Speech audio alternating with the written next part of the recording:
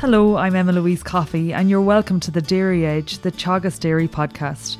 We're bringing you the latest information, insights and opinion to improve dairy farm performance.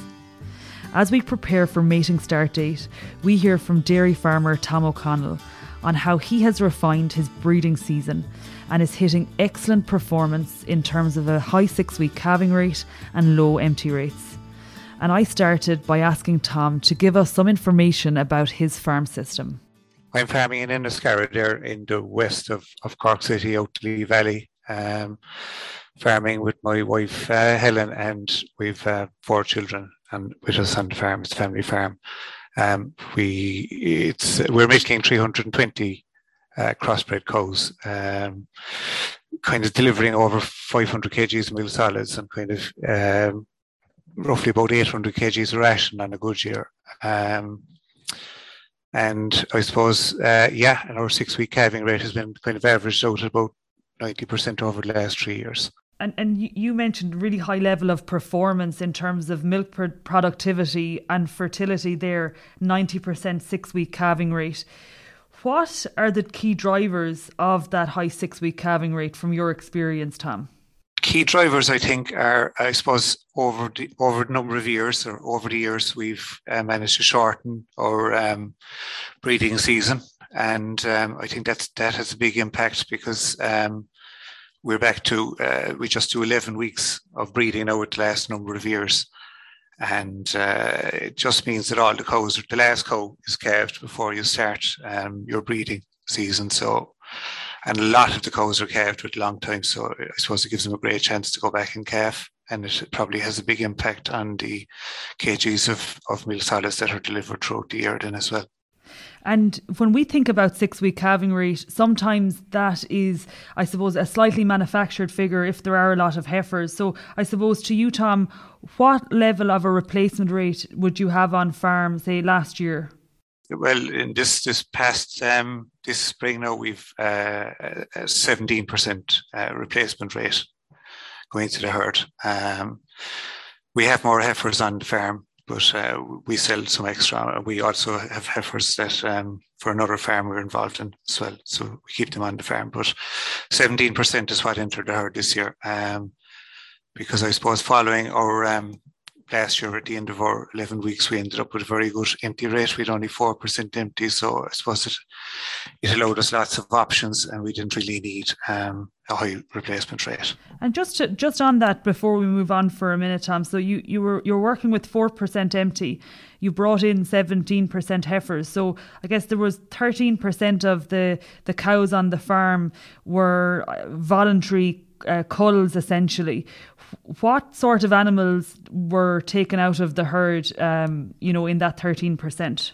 With the last number of years, I suppose we've followed a kind of a protocol that we'd kind of pick at everything, really. We'd pick a few cows that would be starting to get troublesome with their legs, a few low production cows and cell count issues. And we kind of pick a few of everything every year, I think, and maybe a few later calvers, a handful of April calvers as well then, just to keep it tidy, like, you know. And if we can revert back to last year's breeding season, you mentioned a 90% 6-week calving rate this spring. So what did the breeding season look like in terms of the submission rate and conception rate that you achieved? The submission rate for the cows was kind of 90% submission rate with the last couple of years as well. And the submission rate for the heifers will be slightly higher, like, because you nearly get all the heifers, and because we followed with the scratch cards.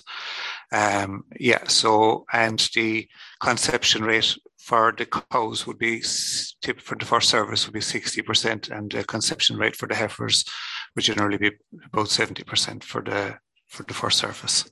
Are you happy with that number, Tom, in terms of conception rate at 60%, or are you targeting something higher there? I would be targeting something higher there, I suppose. Yeah, we'd be constantly trying to improve the fertility index in the herd as well, to try and see if we can, just keep it tidy. But look, I suppose we're still happy with the 6-week rate. Like, so obviously the higher the higher figure that we can achieve and conception rate to the first service, the better. Like, you mentioned that the breeding season is now at 11 weeks, and you talk about tightening things up and having a tidy calving season. At 11 weeks now, where has that come from? Traditionally, years ago, we would have been a liquid herd, so we'd have had some cows calving in the autumn. But even of more recently, I suppose we would have had a kind of much more spread out calving period and breeding season. We would have brought it back over the years from originally, I'd say we would have had 13 to 14 weeks of breeding, and we'd have brought it back, 3 or 4 days every year until we kind of hit 11 weeks. I'm kind of happy now with 11 weeks because I feel that if you're going breeding at the same date every year and you do 11 weeks breeding, your last cow technically should definitely be calved before you start breeding. So that's what we aim for, and that's what we like.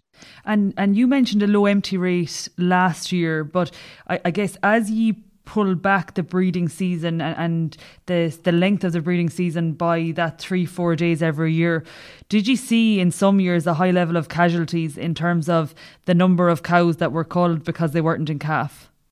We would have, yeah. Initially, we would have had higher levels of empty rate, but I suppose we kind of had it in our heads that maybe we needed to get to a target, and we needed to get to our herd of cows to a standard as well. That maybe sometimes the ones that were falling out of the system maybe just weren't, fitting into our system very well. And that we kind of ended up with maybe a better herd of cows at the end of it. Yeah, and it's an interesting one, Tom, because I think the standard now in a lot of farms is the 12 weeks, and you're slightly shorter than that. But if we think about the cow's 21-day cycle, cows do have 4 opportunities to go in calf. So as you say, a cow that falls out of the system because she doesn't go in calf in that time, maybe that is not an animal that fits the seasonal calving system and remit that the likes of yourself are trying to employ on farm. Yeah, I think if you want to try, I agree with that, Emma Louise. Yeah, I think that if you want to try and keep the system as simple as possible, you kind of, you maybe sometimes you do have to suffer a few extra losses at the end to achieve the type of herd that you need for your system. And it just makes it easier in the long run, and you probably end up in a better place.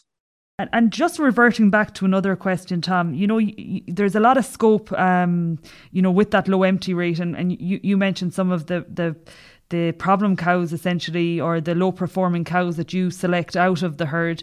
Is there a situation where those cows that you have bred on week 10 and 11 of the breeding season, that you can also sell those as in calf cows? Absolutely, Louise. Yeah, I think there is the opportunity there to make that choice. But when the time comes, particularly if you have, if the year has went well and you end up with a low empty rate, and you have room in your system that you don't have to cull a lot of cows for any other reason, I don't see any reason why you couldn't make that decision. Back to your 11-week breeding season, what does that look like, and what will the next couple of months look like on your farm in terms of AI, stock bull? What's the combination you use, Tom? We'll start off with AI only for the first 3 weeks. When we start our breeding, we use tail paint as heat detection, and for the first 3 weeks we'll read the tail paint and we'll AI. For the second 3 weeks, we'll keep on with the tail paint, but we'll also introduce some teaser bulls to help us to pick them up at that point. And then for the third 3 weeks, for week 6 to week 9, we'll introduce bulls, but we will also keep AI. And then for the last 2 weeks, we just rely on the bulls then, because the numbers are gone very small at that point. And why, Tom, do the combination of both? You're saying the first 6 weeks essentially is AI only. Week 7 on, you're going to introduce the bull, but continuing to AI at the same time. Yeah, I feel that sometimes that the focus can get lost after 6 weeks. That people maybe sometimes think that the job is done, but there's still. I suppose that's where the where we feel that sometimes things can get lost. That if you're depending on bulls, they may not do what you expect them to do, or you might end up with maybe more cows bulling than you expected on a particular day. So we just to cover off as an insurance policy, we feel that it works well to just keep AIing with the bulls, just to make sure that you're giving the cows every chance to go back and calf. And given the fact that you're continuing to AI, is that something you'd consider to do as AI only for the full breeding season? Possibly might be, if going forward with if we were to move at the moment we're using tail paint, but like if we were to move to a situation where we were using heat detection aids and we were very happy with the way they were working, I suppose we might consider it for the from a safety point of view on the farm to if we thought we could manage without having the bulls, probably would be something we consider going forward. Like. And in terms of the AI you're using, are you using a combination of beef and dairy AI, or is it just dairy AI for the first 6 weeks? No, before the breeding season would start, we'd have selected cows that we're going to breed to beef, generally based on the poor performing cows in the herd. Basically, I suppose we'd have them pre-selected, and they'd have been. They would be getting beef straws from day one of breeding, and then once we get after about 3 weeks for we usually have enough dairy use. So for the second 3 weeks, it's predominantly beef then at that stage. Turning our attention then to the heifers, Tom, what sort of management system are ye employing with them? Have ye them on the milking platform out farm, or are you contract rearing them? No, we are rearing the heifers ourselves. So and they're on an outside block. They go out there as calves, and so they're there as well for the second year. So when we're breeding them, they're in an outside farm, and the farm is about 8 kilometers away. So what we have been doing with the last number of years is we've been using scratch cards for heat detection and teaser bulls as well with shin paws. But and it worked very well. But we're considering using fixed time AI in the heifers this year, just to cut down on the labour, because when you're travelling over and back for so many days, it'll hopefully reduce the workload. But we're planning on doing them fixed time AI about 2 days before we start breeding the cows at home, so that we have the heifers bred before we start at the cows. So it's another job out of the way, so we can just concentrate on the cows then at that stage. I suppose the other thing that we'd have to be conscious of as well is when you're doing fixed time AI is that the repeats. So I suppose we're planning on doing the 70 heifers is for coming up to the 3 weeks, we'll probably split them into 3 groups, and our plan is to put 2 or 3 bulls then with each group. So there'll be 22 or 3 heifers in each group, and we hope to have them covered off that way for the repeats. That's our plan anyway, Emma Louise. And for the heifers, how many heifers are you retaining for the 320 cows in terms of replacement numbers? Well, we'll breed. We've about 70 selected, about 22%, and we'll breed those ones to AI, and we also have other heifers that we'll breed to beef, but Angus bulls.